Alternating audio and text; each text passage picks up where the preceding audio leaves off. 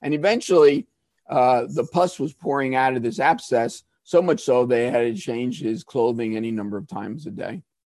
He was embarrassed, really could not get around, both from the discomfort and just the fact that he smelled from the pus draining out of his anus. So eventually he calls in the surgeon, the royal surgeon, a gentleman by the name of Felix. And Felix says to him, hey, listen, King Louis, I've never done this operation. I wouldn't even know where to begin, but we'll give it a shot. The surgeon then takes people from Paris and from other areas of France, puts them in hospitals with the same condition, and starts operating on them. Now, how many died and how many survived, how many had good results, I couldn't begin to tell you. But the bottom line is, after about 6-7 months, he then calls his friend the king and says, guess what? I know how to do the operation now. Welcome to Pure Spectrum, where we journey through medicine's overlooked and unexplored corners. Experience what it's like practicing medicine on the International Space Station, operating on an NFL Super Bowl quarterback, treating remote patients in Antarctica, or flying over the burning reactor at Chernobyl. Ride along with a former Navy SEAL physician, embedded with elite Delta Force commandos. Meet renowned physicians, economists, researchers, and journalists, deconstructing subjects as diverse as psychedelics, meditation, science crowdfunding, artificial intelligence, architecture, and more. Join orthopedic surgeon Dr. Keith Mankin, Colin Miller, and our growing tribe as we explore medicine en route. All right, welcome back. Today we're exploring the history of surgery, taking a speedy but deliberate journey from prehistoric brain surgery to our modern high-tech operating suites. As Rudyard Kipling once pointed out, quote, "If history were taught in the form of stories, it would never be forgotten," unquote. And this episode is all about the stories about heroes, risk takers, and the gruesome reality that preceded all of the medical and surgical advances we take for granted today. We're joined by general surgeon and medical historian Dr. Ira Rutko. Ira is the author of 8 books, including his most recent, Empire of the Scalpel, which we'll be covering today. This episode was a blast, especially for Keith and I, who used to spend a lot of time in the OR together. We hope you enjoyed the conversation as much as we did. With that said, let's get started. Ira, welcome to the show. It's Friday morning, and we're excited to have you. Well, thank you for inviting me. So we're going to go all over the place with this book you wrote, and we're just going to start at a random place. We're going to talk about King Louis XIV in France. This is a story not for the squeamish, but I think most people listening can handle it. So tell us what happened here, the injury and what was going on. I wrote Empire of the Scalpel, and I said in the very beginning that I'm a surgical raconteur, that I enjoy telling stories about surgery and about surgeons. So one of the stories I used was King Louis XIV, the Sun King of France. He had, at the time, the beginnings of an abscess, a collection of pus near his anus. And it was really bothering him. And he didn't know what was going on, other than the fact that the abscess was getting larger and larger and larger. And so he called in the royal physician, and the royal physicians did this, that, and the next thing. Of course, whatever they did, including putting incense in there, and other things, nothing helped. And eventually, the pus was pouring out of this abscess, so much so they had to change his clothing any number of times a day. He was embarrassed, really could not get around, both from the discomfort and just the fact that he smelled from the pus draining out of his anus. So eventually he calls in the surgeon, the royal surgeon, a gentleman by the name of Felix. And Felix says to him, hey, listen, King Louis, I've never done this operation. I wouldn't even know where to begin, but we'll give it a shot. So this is like about 500 years ago. And the surgeon then takes people from Paris and from other areas of France, puts them in hospitals with the same condition, and starts operating on them. Now, how many died and how many survived, how many had good results, I couldn't begin to tell you. But the bottom line is, after about 6-7 months, he then calls his friend the king and says, guess what? I know how to do the operation now. Okay, that's fine. So not only did he learn how to do the operation, but he invented instruments. So he invented a scalpel that you could put inside the anus to cut whatever he was going to cut. And also he invented a speculum, something that allows you to see inside. Those things still exist. They're in a museum in France. So on the appointed day, they take King Louis into his bedroom, him along with a a coterie of physicians and other surgeons and men and ladies in waiting. His mistress is in the room. They put him on his abdomen. They flip him over. Two of his men in waiting hold his buttocks apart, and they proceed to find that he has what's called an anal fistula. An anal fistula, simply put, is an opening that starts inside your anus. There are various reasons why it starts, probably poor hygiene in his particular and obesity in his part. And it comes out right next, the opening of the abscess continues, it gets larger and larger, and the abscess opens in the skin just by the anal verge. So this guy Felix says, all right, well, I know what to do. I've got to stick a probe into the anus or the speculum. I've got to find the opening inside the anus. I know where the opening is on the outside. And so he does that. He sticks a probe. He sticks the speculum in. Now, again, understand something. There's no electricity. There's no lights. He's doing all this using a candle. That's all that he's saying. And with an audience. With an audience. And the king is going, mon Dieu, oh my God, this is killing me, whatever. And after about an hour, he finds the holes, both the beginning and the end of the holes inside the anus and outside by the skin. He sticks this new device, this scalpel that he invented, sticks it in, and with one stroke, cuts open the necrotic tissue that is making up this canal or this abscess. He then opens up this entire area. He puts whatever dressings they used back then, probably perfume and other things. And believe it or not, the king eventually, I use the word eventually because he undergoes this about 2 or 3 more times, he eventually gets better. This was done, I believe, in October and November. And by the end of January, he's fine. He's back on his feet. And believe it or not, was cured permanently. Now, the reason why that was important was King Louis XIV, he had great faith in his surgeons. And once this was done and he was cured, he then said the surgeons are great. They can start dissecting human beings, which was important for them to understand human anatomy. He allowed them to build a surgical amphitheater in Paris, and things went from there. Amazing. Yeah. When I read that, he said, my God, a couple times. And yes, you got to wonder, if he was screaming and yelling like a 3-year-old who doesn't get her cupcake for breakfast, like mine did this morning. I'm not sure anybody would have been brave enough to report that about the king. Oh yeah, he poured well. Exactly. I'm not sure that anybody would report that the king was writhing on the table and moving all around and basically, suffering. But all surgery before the beginnings of anesthesia and antisepsis, which is really the mid to late 19th century, the patients suffered an ordeal that you and I can't imagine. Yeah. Well, Felix, right? Felix is a brave guy because if this hadn't gone well, he'd be in trouble, right?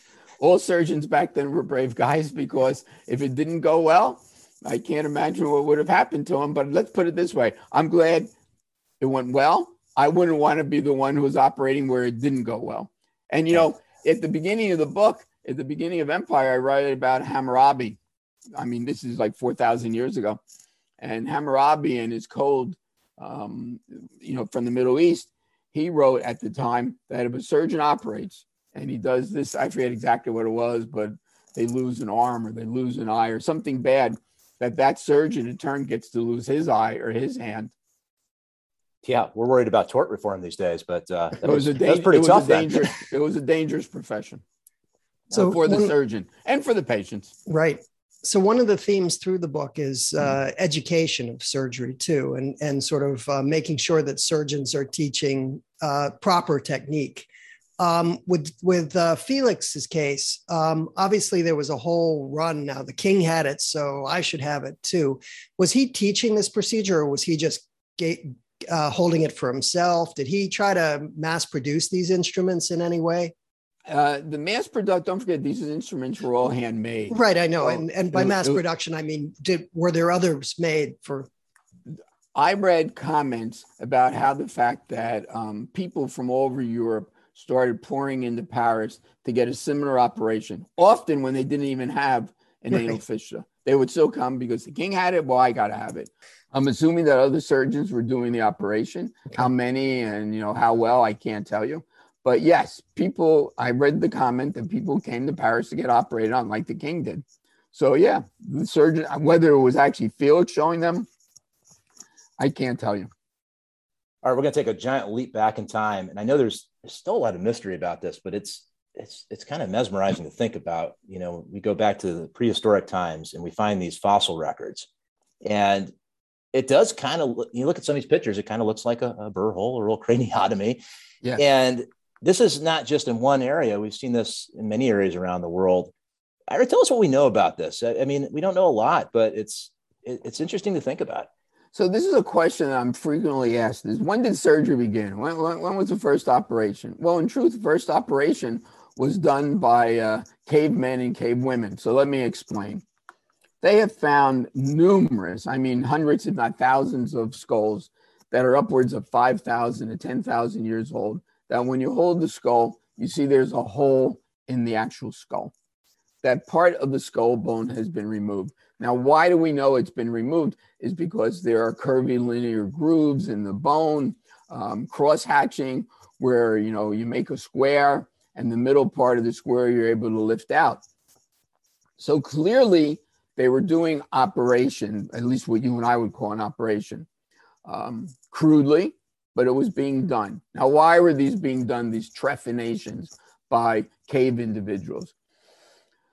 Well, I would imagine for two reasons. One, if you can think about it, if you had an individual who was clubbed on the head or was out hunting and suffered a cranial injury and was comatose, but had a dent in his skull, and the patient basically looks dead or is almost dead, something has to be done.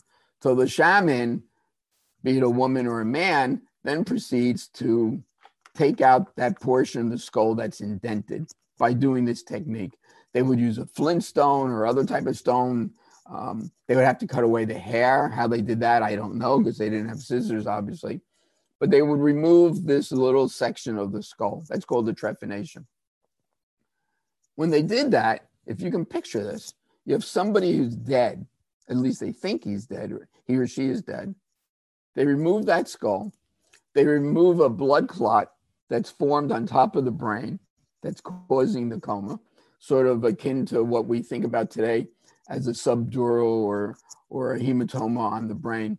And, you know, hours later, if not days later, this individual wakes up.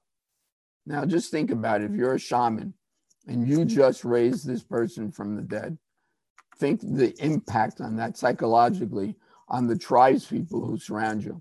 So not only were they doing it probably for an injury, but also for people who have mental illness. Clearly, there were individuals with mental illness, you know, whatever it was, schizophrenia, whatever. They would try to remove a section of the skull. Now, how do we know that this worked? It's a very simple answer. How do we know that trephination worked? And the reason is this. To remove a section of the skull when somebody's had a traumatic injury, there's always jagged edges. When you break your bone, there are always jagged edges. No one breaks their bone as if they've been amputated with a knife. There's jagged edges there. Those jagged edges hurt. They have to be taken care of. So if you have jagged edges and the patient were to die and they had removed this section, new bone I'm going to use the word smooth. It forms edges, but not jagged edges. So the new bone would grow, and we would see that in these skulls, new bone growth, which meant only one thing, that individual who underwent a trephination survived. Now, how long they survived? You know, bone doesn't grow fast. It takes a while for bone to grow. So whether they survived a month or, you know, 1 year or 2 years, they survived. So that is the instance of the first operation. And I tell everybody that everything has a beginning from which life starts, a birth. You know, it's the old phrase, all great journeys begin with a single step. I really believe that the story of modern surgery emerges from the cave individuals. And what do I mean by that? That much like our DNA that we get from our parents or grandparents exists inside us, I firmly believe that cave individual's DNA, their daring do, their skills, their wanting to get things done, the going at it alone, that vestiges of that cave individual's DNA exist in every modern surgeon's body. It sounds crazy, but I think vestiges of it do exist. Well, it's not crazy at all. I mean, so for everything surgeon, they were is passed off to us. So for a surgeon, that's it's the Big Bang. It's like the universe. The Big Bang for surgery probably began with the cave individuals and doing trephination. I don't, ethically, I don't know if anyone would agree to use a cadaver in this way, but I wonder if anyone's ever tried using old flint rocks and things to see how hard it would have been to do something like this. I'm sure people have tried it. Yeah. I don't know, but I would say this. Not only did you have to have a brave surgeon and a courageous shaman, surgeon, whatever you want to call them, but you also had to have a very brave and courageous individual. Not if they were comatose, because they had no idea what was going on, but if that patient were alive, not comatose. Alert, they know what's going on. Think about it. You're getting your brain. It's a lot. So yes. I can't imagine it, actually. I can't imagine sitting there and having it done. These skulls are all over the place. At first they discovered them in Europe, but now they're all over, whether it's Siberia they've discovered down in South America, Inca skulls, they all have holes in their skull. And not all of them, but many of them have new bone growth, which meant that those individuals survived. Yeah, and they came to this independently. That's amazing too. Yes, it's incredible. Okay, so we could spend hours and hours going through a lot of history here, but one important point you made, you said up front you're going to focus mostly on the Western development of medicine and surgery.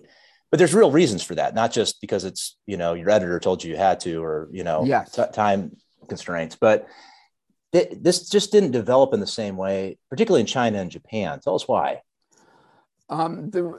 Amongst the various reasons I wrote the book and the parameters I used in writing the book was global surgery as we know it today.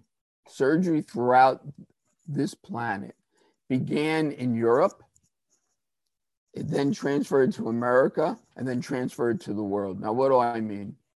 The beginnings of surgery, whether it's cave individuals or not, I don't, that could be South America or whatever, but the actual modernization of surgery, starting with Hammurabi, going into the Renaissance and the Middle Ages and coming into the modern world with anesthesia and antisepsis, was really a European fact. It just happened in Europe.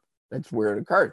Now, why didn't it happen in Asia, in Japan and India and China? It's not as if they weren't doing surgery or trying.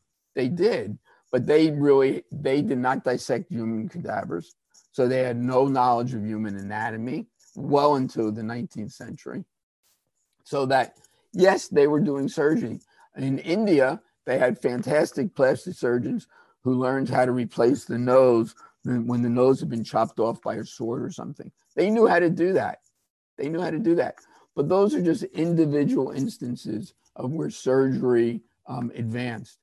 The overall advance of surgery, and I was very careful to write about this, first in Europe, and then starting after World War I, comes to the United States because of the war and the economics. As our socioeconomic position grew in the world, we then took over leadership in surgery, and now it's just globalized.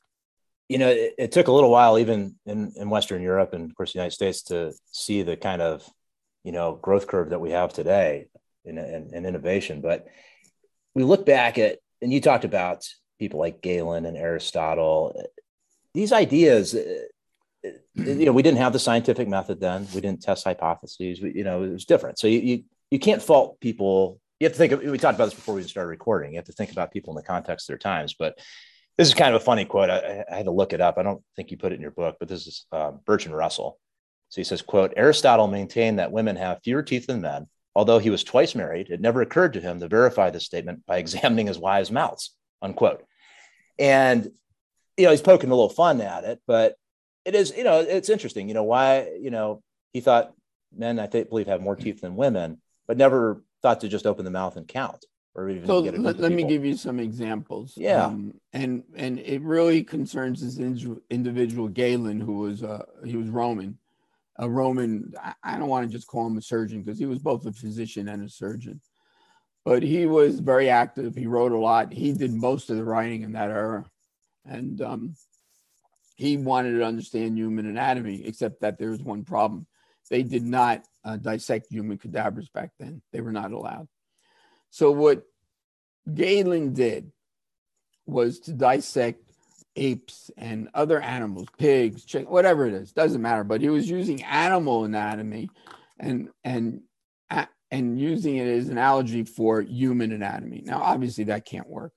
But Galen was such a powerful force that for 1,500 years, so let's say Galen was somewhere, I forget his exact years, but it was just about 1,500 years ago.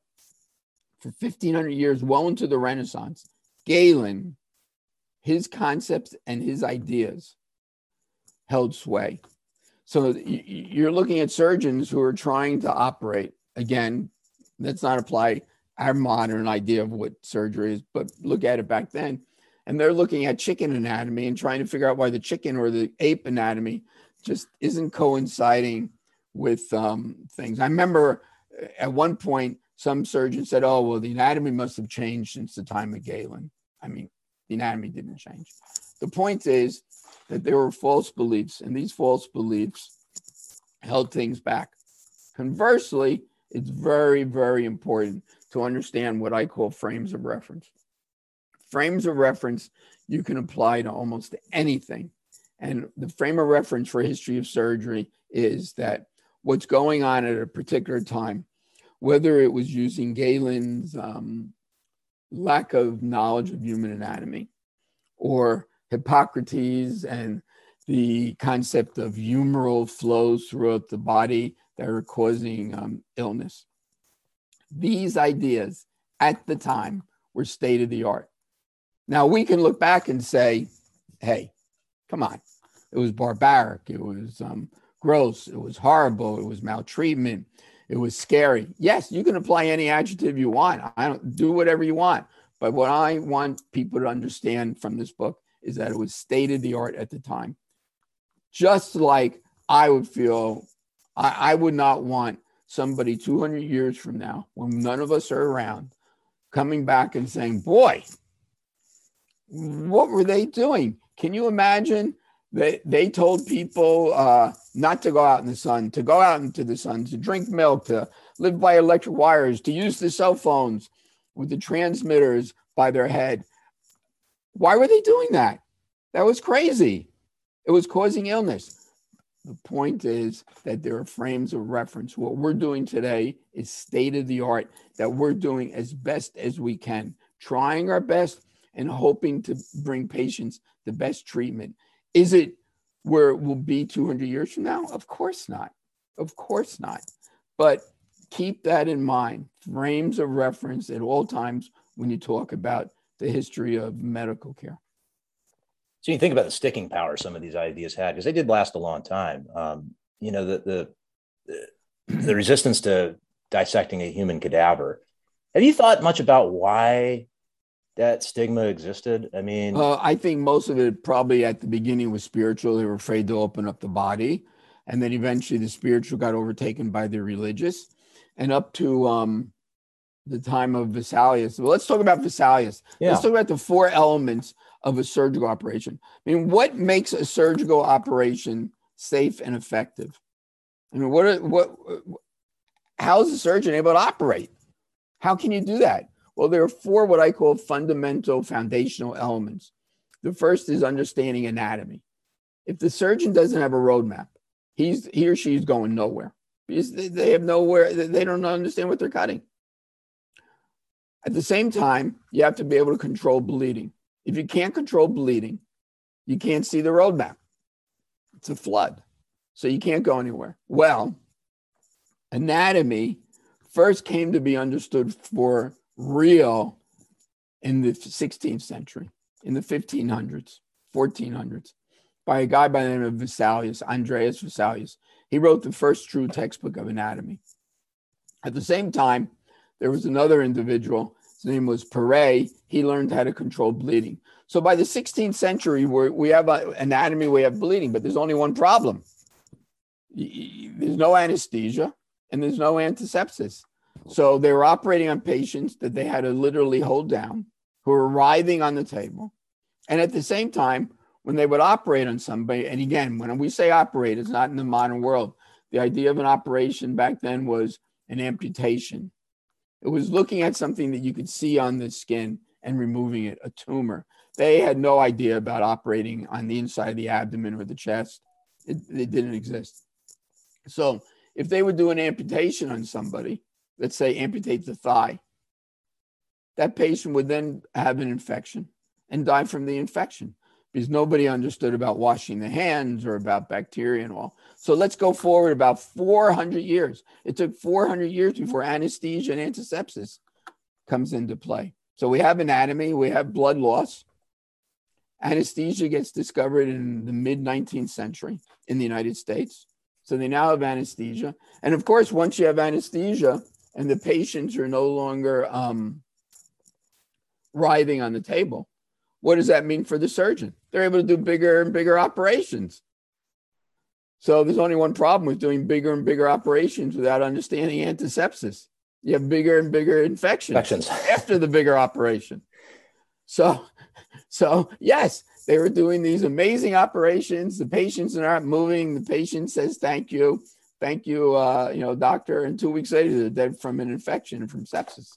So by the antisepsis gets discovered by Joseph Lister in the mid 1860s. It's finally accepted by around the 1890s. There was a lot of controversy about it, but people began using it by the 1890s. So by the beginning of the 20th century, it's not until you see the modern idea of an operation: anatomy, bleeding, anesthesia, and antisepsis. Without those, you couldn't do an effective and safe operation. So that's what happened. And by the time of World War I, we're into the modern age. Yeah. So Ira, you talk about frames of reference and you talk about these fundamentals. Do you think that the surgeons beforehand had some sense of this? Well, need to know where I'm going. I can't see because there's so much blood. So obviously antisepsis, no, because they didn't really understand germ theory and all that. But were there people who said, this is really what we need and let's work towards it? Or was it they were just accepting this is the state of the art as it is today? I think state of the art before the beginnings of understanding human anatomy was what I would call slash and dash. Make the slash and dash and get out of town. That is what happened. Did they understand that they needed to understand better? I can't answer that. I mean, clearly, you can see all the reports. They're horrible. Oh, the patient died 2 weeks later. The patient died 3 weeks later. How many times can you see the patient dying from what you and I would call a simple operation? So I would suspect that there were individuals out there who probably wanted to understand better, but they had no idea. It needed anesthesia. And truthfully, even more than anesthesia, needed antisepsis. Because like I said, bleeding, anatomy, and anesthesia, you could do bigger operations, but the patients were dying from the bigger operations. And so that's really what happened. And for all the limitations, and people recognized their patients were dying, or they couldn't do certain things. Nevertheless, there was resistance to every innovation, particularly Lister, and also to anesthesia. Yes. Was that just the recalcitrant? I mean, surgeons, as a former surgeon, notoriously resistant to change. No, this is how I've always done it. Is that part of it, or was there something else underlying it? I think the surgeon's personality is one that is, they deal with, they don't like dealing with change. They know how to do things the way that they've been taught. And so when all of a sudden you introduce this new concept, I mean, it's hard to imagine that anesthesia that takes away pain from patients. There were surgeons and other individuals, and it wasn't just surgeons, who refused to use it. They refused to use it. No, why won't you use it? What's going on here? Well, It's important that the patient rides on the table because it provides energy that they're going to need for after the operation. Well, but this is what the thinking was. Now, let me tell you another story. I'll tell you about antisepsis. Yeah, it's like a dad saying, "Oh, the pregnancy's not, the birth's not so bad. You know, it doesn't look bad from my vantage point." Right. So here's a fast, well, not fast, but here's a story about antisepsis. So antisepsis is founded by Lister. Now, Joseph Lister was an English surgeon. We're talking, he began doing research on it in the 1860s. He died just after the turn of the century. So there's this gentleman by the name of Pasteur. We all know pasteurization and everything. And Pasteur is doing research on wine fermentation. And Pasteur discovers that wine fermentation is being done by these little microbes that he sees underneath a microscope. And he says there's another form of life out there. Now, of course, can you imagine if today somebody told us there's another, fifth dimension of life that exists with us all around, but we don't realize where it is. And these people are walking around us all the time. We don't see them. They don't see us, but they exist. Well, so Pasteur says these things called bacteria, they exist and maybe they're harmful. Okay, it's a good idea. Lister takes it one step further and says, Pasteur might have something here. It might very well be that these bacteria that you can see underneath the microscope are causing these wound infections with pus pouring out of wounds. Originally, surgeons were led to believe, and when I say originally, we're talking for 2,000-3,000 years, that pus was good. They wanted pus to come out of wounds because they thought that it was old blood and the blood was being let out of the body. They had no understanding of bacteria. So Lister says, no, these bacteria are causing this. So what should we do about it? So in around the 1870s, Lister says it's very simple. You need to wash your hands. We need to prevent these bacteria that are in the air, that are on all surfaces from entering a wound, and the patients would do better. So what happens? No one believes him. So he goes on a bunch of evangelistic tours in Europe and through the Germanic states, mostly in Italy, France. They believe him. England and America, even though he's English, no, they're not going to believe him. So let's go fast forward to 1876. So the Americans are adamant that they don't want antisepsis. It's a ridiculous, stupid idea. It causes too many problems, and I'm not going to do it. I can give you all the quotes, but we don't have time. But there are just many quotes. The Americans are having a big conference, big medical conference, 1876, 100th anniversary of the United States. It's being held in Philadelphia, in Fairmount Park, if you know Philadelphia. And they decide to have, as part of this World's Fair, a medical conference. So who do they invite? Joseph Lister. He's going to be the keynote speaker about his new discovery and whatever. So Lister accepts. He comes to America, and I wrote about it in the book. He goes up the Hudson Valley, up to Canada before he goes to Philadelphia. He travels all around, discovers America. He loves it. Lister is a big sightseer. He enjoys going sightseeing. So he goes down to Philadelphia. This is September of 1876. He gives a 4-hour talk about antisepsis. He shows his devices, the spray that you have to spray into the atmosphere to prevent these bacteria. It's called carbolic acid. It was one of the earliest antiseptic solutions, no longer used. And he says, you really have got to do this stuff.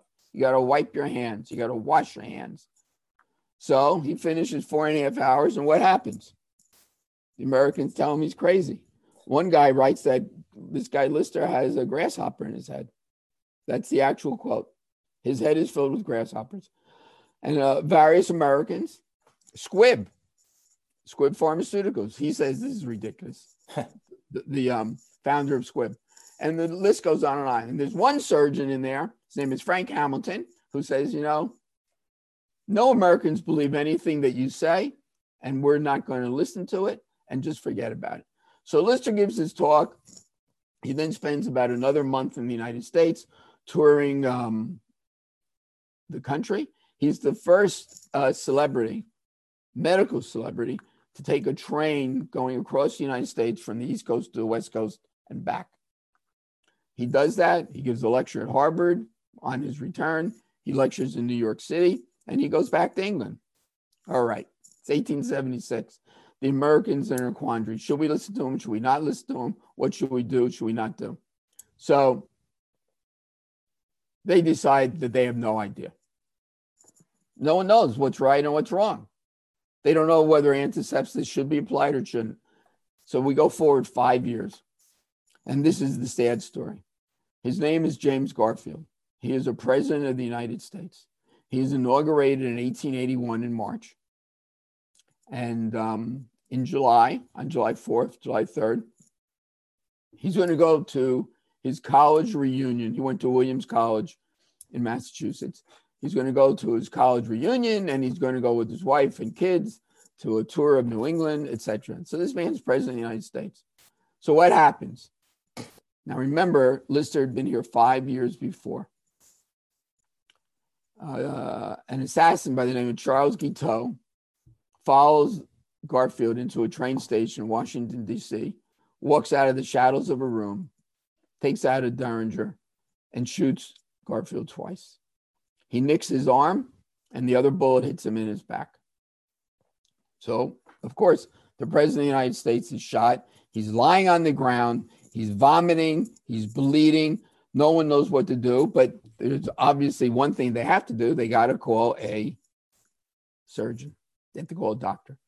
So they start calling doctors. Now, I just want to paint this picture for you because this is the important part.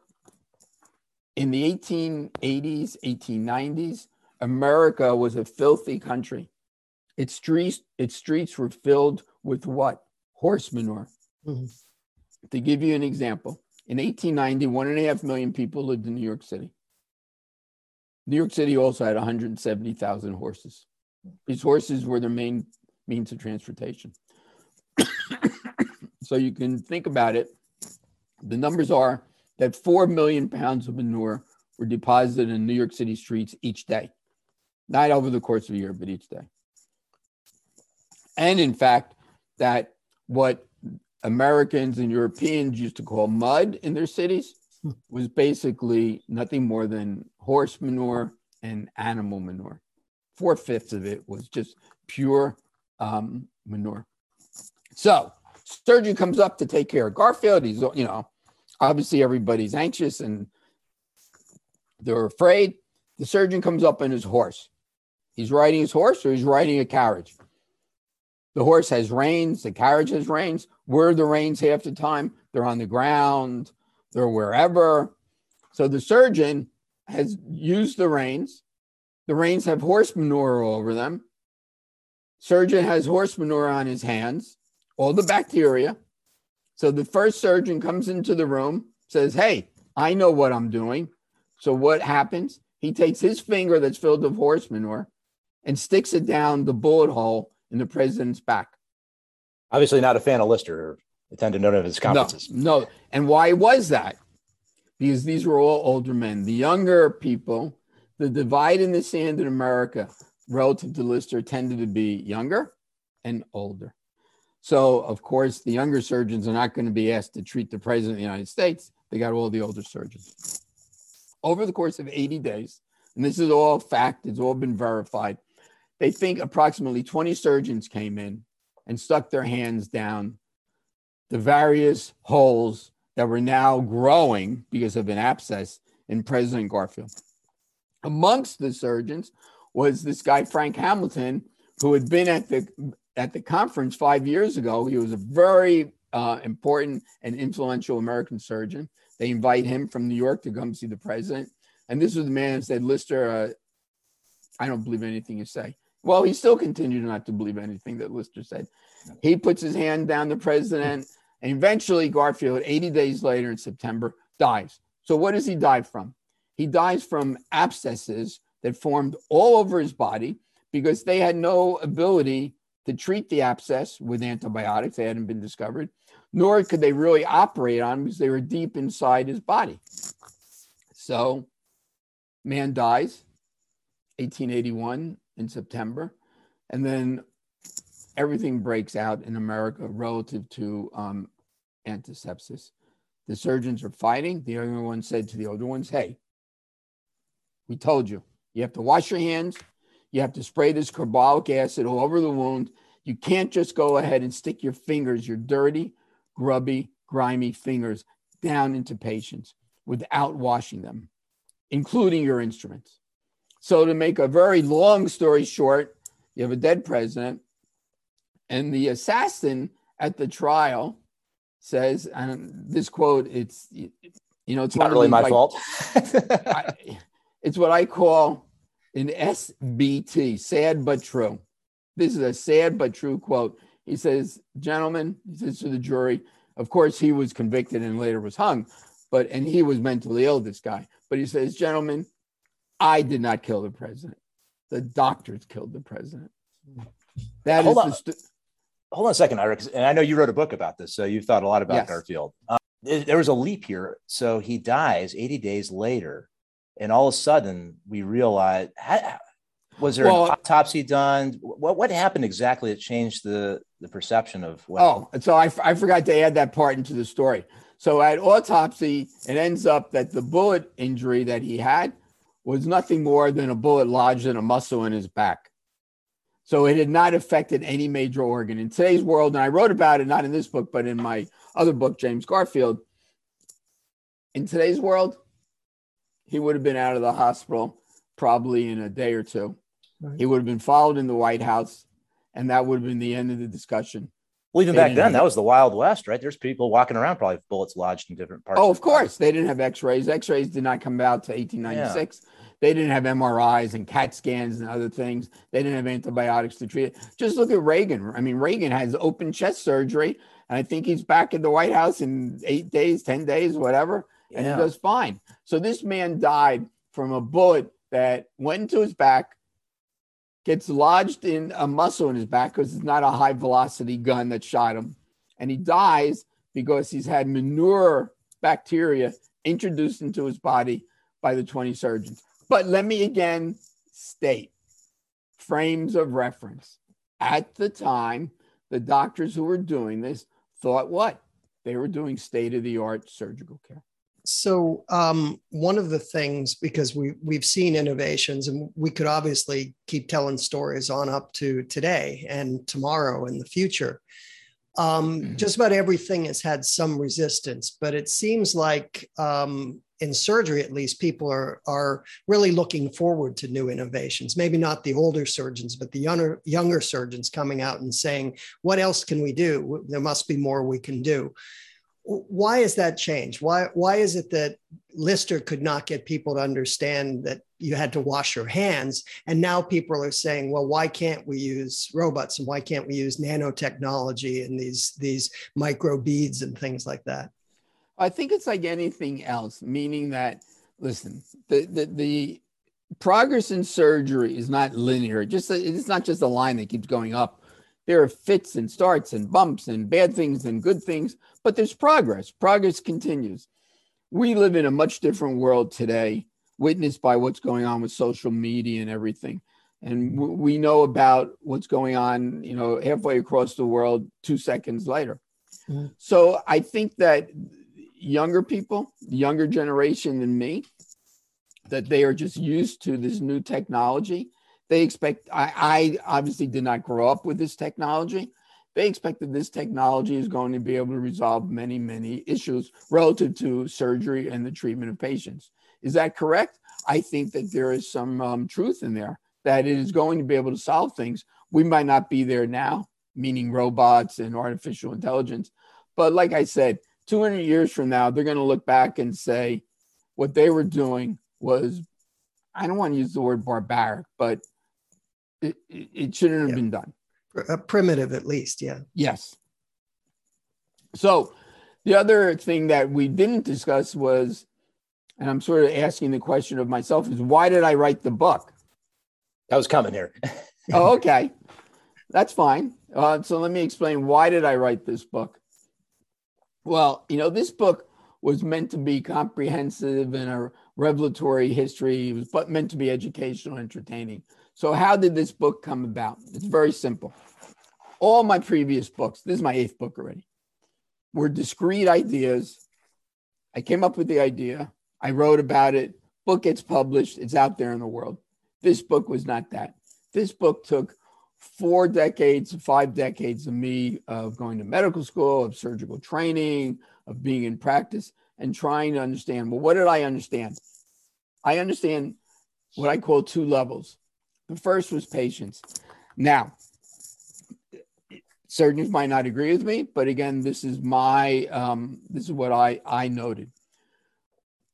I was both dismayed and perplexed by the fact that patients would come in to see surgeons, that would be me or other surgeons, and they really had minimal understanding of the training that a surgeon went through. Not only did they have minimal idea about the training that a surgeon went to, they didn't understand licensure. They didn't understand board certification. What does all that mean in the world? So I wanted to explain that in a way that the lay individual could understand it. Secondly, and perhaps even for me, more dismaying and perplexing was my dealing with my colleagues relative to medical and surgical history. I would give lectures. This, again, is over a course of 40 years. And I would ask just simple questions of a surgical audience. When was anesthesia founded? They couldn't answer it. They couldn't even forget about the exact year. They couldn't even get the century correct. But not only that, I would ask an orthopedic surgeon. Now, I don't know if Keith can answer, but if I ask him, when was the Orthopedic Board of Surgery founded and when was it started? I don't know if he knows the answer to that. Keith, I'm not you. Okay. I don't want to put all you guys on the spot. But having said that, I thought that surgeons needed to understand how their profession related to society, and through board certification. What does that mean? When did it start? How was it born? So those are the 2 reasons I wrote this book. Yeah, as one of my questions at the end here, like Cushing, for example. I mean, everybody knows his name in surgery. They see instruments named after him. I didn't know he won the Pulitzer Prize. I had no idea, right? So when you're talking to other colleagues, I mean, if you were to poll most of them, I mean, do you think most of them have at least some grounding, at least in their own specialty? Or do you think most are pretty ignorant? And why? Is it just a time constraint, especially during residency? Is it well, I mean, there are time constraints, obviously, and history is always a difficult subject. I'd say, again, based on my own background, that surgeons always talk about history. If they're in the middle of doing an operation, oh, yeah, anesthesia, that's when it started. Now, many of the stories they tell are not true. They have wrong dates, wrong time, wrong individuals. And I try to correct that with all my writings. I don't think it's the most favorite topic of surgeons to discuss. Conversely, I think it's a topic that is frequently discussed. He just said, Mark Ravitch, we discussed him before the interview started. Mark Ravitch in Pittsburgh would bring his medical students in and they would talk about surgical history. So there are surgeons who discussed surgical history, and I'm sure that continues today.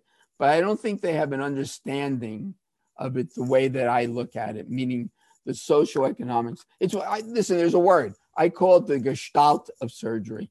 I wanted to understand the gestalt of surgery. I was never interested in being the most technically adept surgeon who could do every operation there that a general surgeon does, and that's all that they did.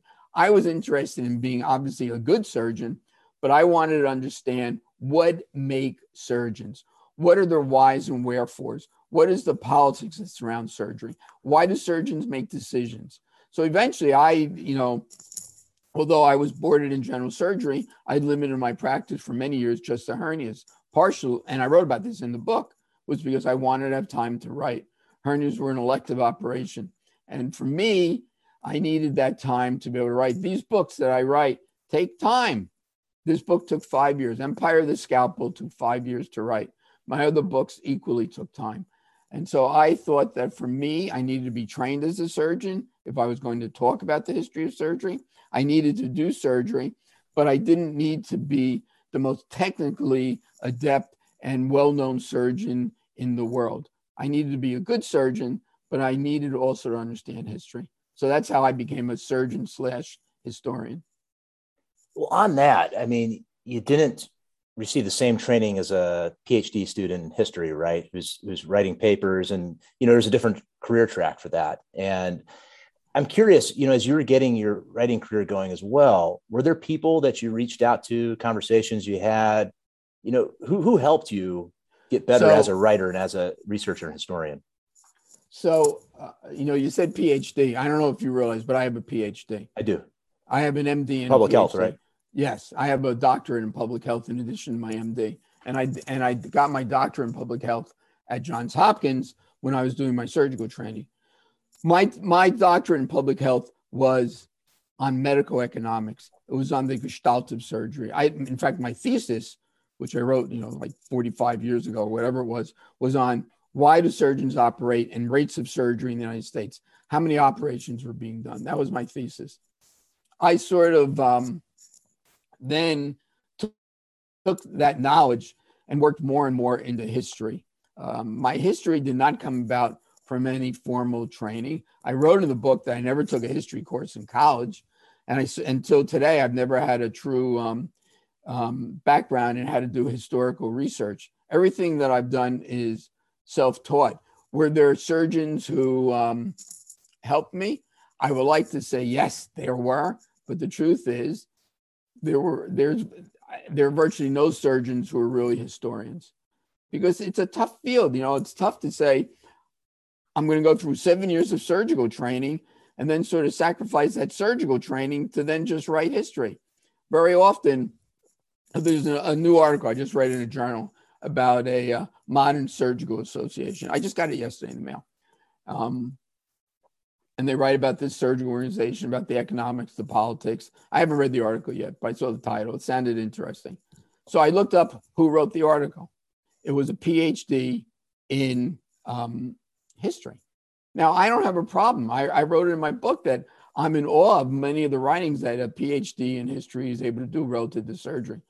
But for me, there's this inside feeling that it's just not the same as me, who was in an operating room, who had a scalpel in my hand and was cutting into another human being's flesh. It's just different.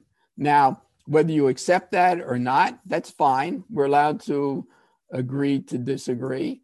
But I think that my writing as a surgeon/historian is foundationally very different than somebody who's never gone through surgical training. And truthfully, I don't even know. I can't think of how many. I can't really think of other surgeons out there today who write as much history as I do. All surgeons want to write history. They write an article or whatever, but I don't think they spend their time writing professionally. I've been very lucky. I have agents, literary agents who take care of me. I've been obviously, in this book and others in the New York Times Book Review. So I've been fortunate being able to do that. I do not know of any other surgeons who are who are doing quite what I'm doing. Let's flip the statement around. You say that your writing is different because you were a surgeon. Was your surgery different because of your background in history? And would you encourage people to, obviously you encourage people to read this book, but to read as much as they can about history, to get that framework, to get that context? I think the study of history, certainly for a profession, be it medicine or law, accounting, whatever, engineering, doesn't matter, that it provides a pathway both for today and into the future. So I think that understanding history is very, very important. It gives you a depth of feeling that is important to the field. And for me, it becomes even more important when I'm actually part of that field, being a surgeon. I can't phrase it any other way. I just think I thought it was important for me to, if I'm going to write about surgery, surgical history and medical history, I needed to have boards in surgery. I needed to do the training because I knew that somebody would look at me, Dr. Mankin would look at me and say, come on, you never even stepped into an operating room and you're telling me about what it is to be in an operating room? So I thought it was important for me to be able to do that, which is what I did. Well, it fuels your passion for it too. I mean, that counts. I mean, You have to be very interested. It's the D's of the world: discipline, dedication, devotion, whatever. You need to have that to be able to do what I've done for 20 years now of professional writing. Well, man, we are at the end of the hour here. I had a bunch more questions. I want to talk about the first heart transplant and all, President Johnson, all sorts of stuff. But that's what your book's for. So, I highly recommend people, take a look. Well, I hope people enjoy it. Keith, did you have any more questions? No, it's great. So what we'll do is, as we always do, put links up to the book, to your websites and other work on the website. Is there anything you'd like to share with the listeners, point them where to find your work, your books? Well, the books are online. All my books are online. You can just go to Amazon and you can find all my books. Some of them are out of print now. You might have to go to old book dealers to find some of the books. No, I think the important thing is to understand that what I'm doing is a little bit different than what other surgeons have done, or other surgeons can claim to be historians, but not to the level or not to the depth that I've been doing it.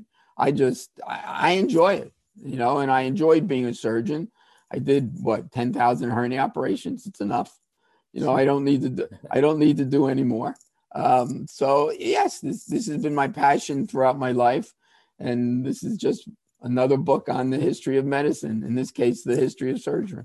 Well, thanks for writing it. Thanks for bringing it into the world. I really enjoyed reading it. And it plugged a lot of gaps that I had. But it was very enjoyable to read too. I love the story. So, well, that's good. That's, I always write, I always tell people that I call it E squared, meaning that a book should be both educational and entertaining. If a book is not educational, then, it serves really very little purpose.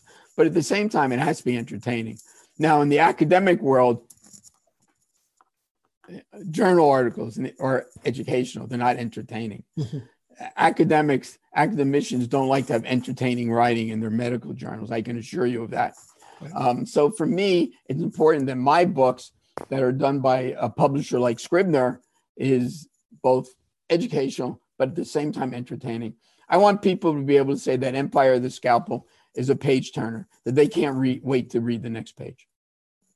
Well, it's also a service in a way, right? I mean, there's so many of these people and so many stories that move medicine forward. And there's a lot of people that never really got credit in their own lives for what they did. They were shouted down. And I was just thinking about Mendel, his pea plants, and he wasn't taken seriously at the time, but what a major leap that was. And there's so many of these, but you putting them down in words, it keeps their story alive. So it's not lost to history. I think it matters. Listen, I could write this book, the same book, but using different stories to get reach the same conclusion. Right.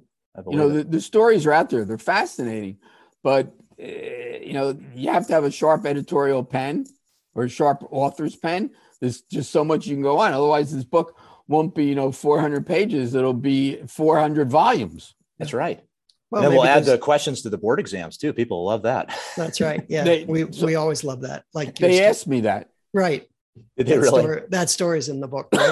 Right? That is an absolute true story. It was my last exam for my oral part of the boards. And the man, I don't know who the surgeon was. I'm a young pup. Oh, he asked you the question. I remember this. Yeah. And he says to me, and I don't think he even knew that I already had written some history articles. I don't think he knew who I was or I had written anything, and asked me who discovered heparin. And I just looked the man right in the eyes and gave him the answer, which was a medical student at Johns Hopkins back at the turn of the century. And I remember the surgeon looked at me and said, "How did you know that answer?" And I just said something, I'm interested in history. And he just turned around, and that severe, stern face that all the examiners have came back on him, and he says, "Good luck, Dr. Rutko, with your career." That was the end of the interview. But I'll never forget when he asked me that question. Yeah. He's probably one of your loyal readers today. You just don't know.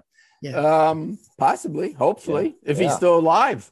They were, this is back in 1980. So that's 40 years ago. And they were not youngsters back then. True.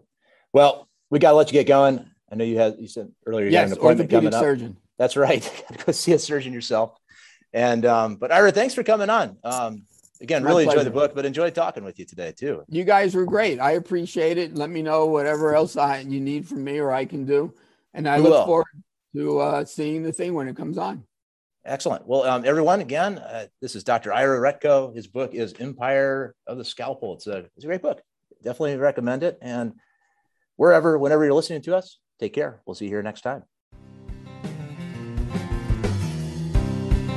Thanks for joining us on Pure Spectrum. Please support the show by writing a review on iTunes and join the conversation at purespectrum.com. Keep up with the latest episodes and share your ideas with us on Twitter, Facebook, or email at purespectrum.com.